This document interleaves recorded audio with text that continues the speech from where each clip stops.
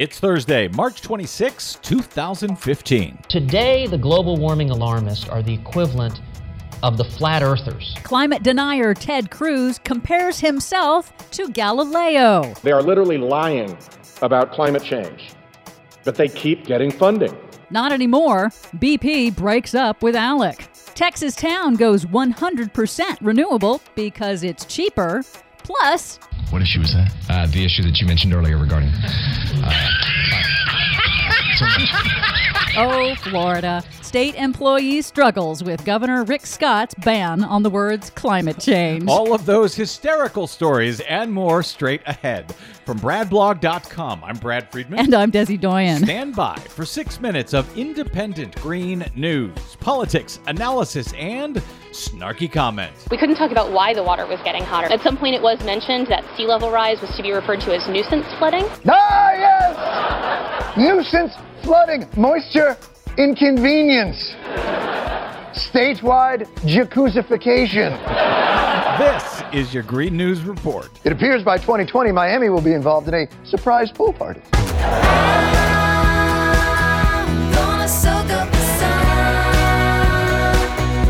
Okay, Desi Doyen, sometimes it's difficult to find the humor in all of this.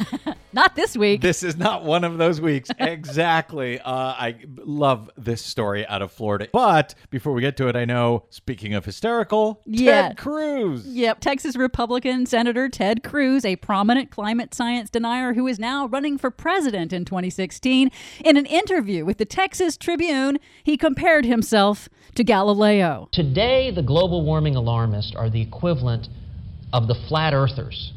You know, it used to be, it is accepted scientific wisdom, the earth is flat, and this heretic named Galileo was branded a denier. Okay, so first, it was not scientific wisdom, it was church doctrine. Galileo didn't deny science, he denied church doctrine. So Cruz has this all backwards. Straight out of the denier playbook. It's called the Galileo Gambit. But, you know, he is getting a lot of attention for his blatant science denial this week. And yes, thanks to you, giving it to him. Well, I think he's probably also getting a lot of campaign donations from all the people who are fooled by the science denial industry. And now in Florida, Florida's Republican Governor Rick Scott is still insisting that there is no official ban against state employees saying the words climate change or global warming. Yet, in the state legislature, Florida's Director of Emergency Management, Brian Kuhn, really tried hard to do just that. Brian Kuhn, Director of Florida FEMA, is speaking to a legislator in the Florida State Senate, and he's tying himself into knots trying to not say climate change. Are you familiar with the new procedures that FEMA issued just this week dealing with climate change? My understanding is at this point is it will require that future versions of our mitigation plan will be required to have language discussing that issue. What issue is that? The issue that you mentioned earlier regarding... so much.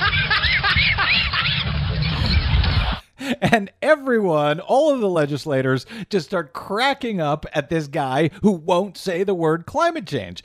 Just a few days ago, we covered a story in which a Florida official did say climate change, and what happened to him? He was suspended and ordered to undergo a psychiatric evaluation. Unbelievable what is going on down in Florida right now. It looks like climate change could be a thing in the 2016 presidential elections after being ignored in the 2012 presidential election. For now, the mainstream media are holding feet to the fire. They seem to be reporting on Ted Cruz denialism and what's going on down in Florida. So this is, let's call it a positive development? Yeah, and more positive developments. The rest of the world seems to be ignoring Republicans. Oil giant BP this week became the third major fossil fuel company to sever ties with ALEC, the right-wing American Legislative Exchange Council that works to block climate change policy at the state level. More good news. China's capital of Beijing is breaking up with coal and will shut down all of its remaining coal plants within the year, switching instead to cheaper, cleaner natural gas. Wow, not crazy about natural gas, but it's better than coal. And in the U.S., the coal industry is in terminal decline, according to energy analysts, as power plants switch to cheaper, cleaner natural gas.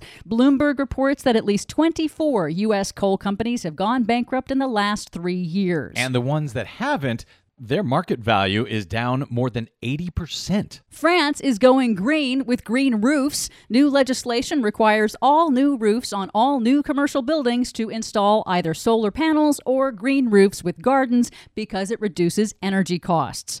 In the heart of oil country, in Texas, the city of Georgetown is going 100% renewable, getting all of its energy from a local solar farm because city officials say solar is cheaper and less volatile than fossil fuel prices. But beating them all is Costa Rica, which has been running on 100% renewable energy since December, using primarily hydroelectric power. Some unusually good and or funny green news today. Thank you, Desi Doyen. For much more on all of the stories we covered and the ones we couldn't get to, check out our website at greennews.bradblog.com. I'm Brad Friedman. And I'm Desi Doyen. And this has been your Green News Report. So much. Thunderbolts and lightning, very, very frightening me. Galileo, Galileo, Galileo Figaro. Magnifico! I'm just a poor boy, nobody loves me. He's just a poor boy from the